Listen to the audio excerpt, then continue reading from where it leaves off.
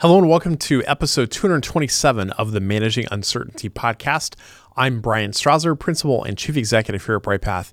And if you're in parts of the world that celebrate Christmas, you're seeing or listening to this episode on Christmas Day 2023. So it'll be a little shorter episode than usual. And I really want to just talk briefly about using this time to prioritize your own self-care and mental health.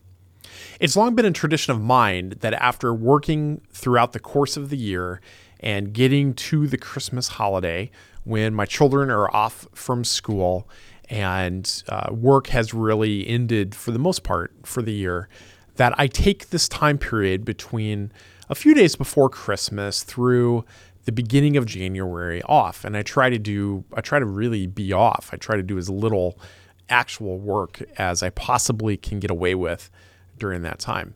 I think one of the challenges for those of us that work in the resilience space, particularly if you are always in crisis mode, if you're spending most of your time in crisis management or crisis communications, and you're always firefighting and you're always responding to these difficult, challenging situations, it takes a toll on you over time.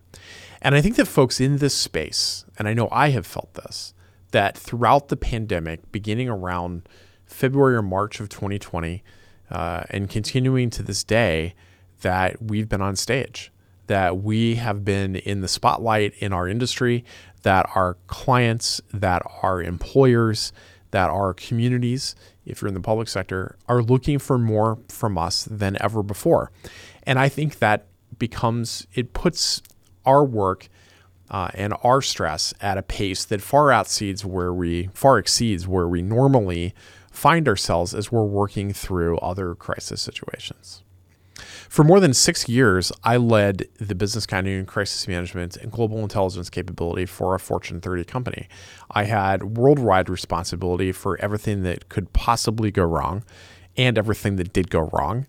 And some of these situations we found ourselves in resulted in fatalities. We lost members of our team. We lost family members of folks that worked for us. We had everything from natural disasters to violent crime to data breaches to cyber attacks to travel disruption to floods and every disaster you can think of. And the list just goes on and on and on. It takes a big toll on all of us to work through that. So my wish for all of you as we enter this last week of 2023 is that you take some time to prioritize your own mental health, that you renew those anchors to your friends and family that keep you grounded, that you spend some time with them in these coming days, that if you are struggling with your own mental health, that you take the time to seek professional help if that's necessary. I know that at different points in time in my own career, I've met with a therapist for talk therapy. I have had conversations with mental health professionals. I've had many conversations with my primary care physician about the level of stress that I have and strategies for dealing with that. And I found all of that helpful.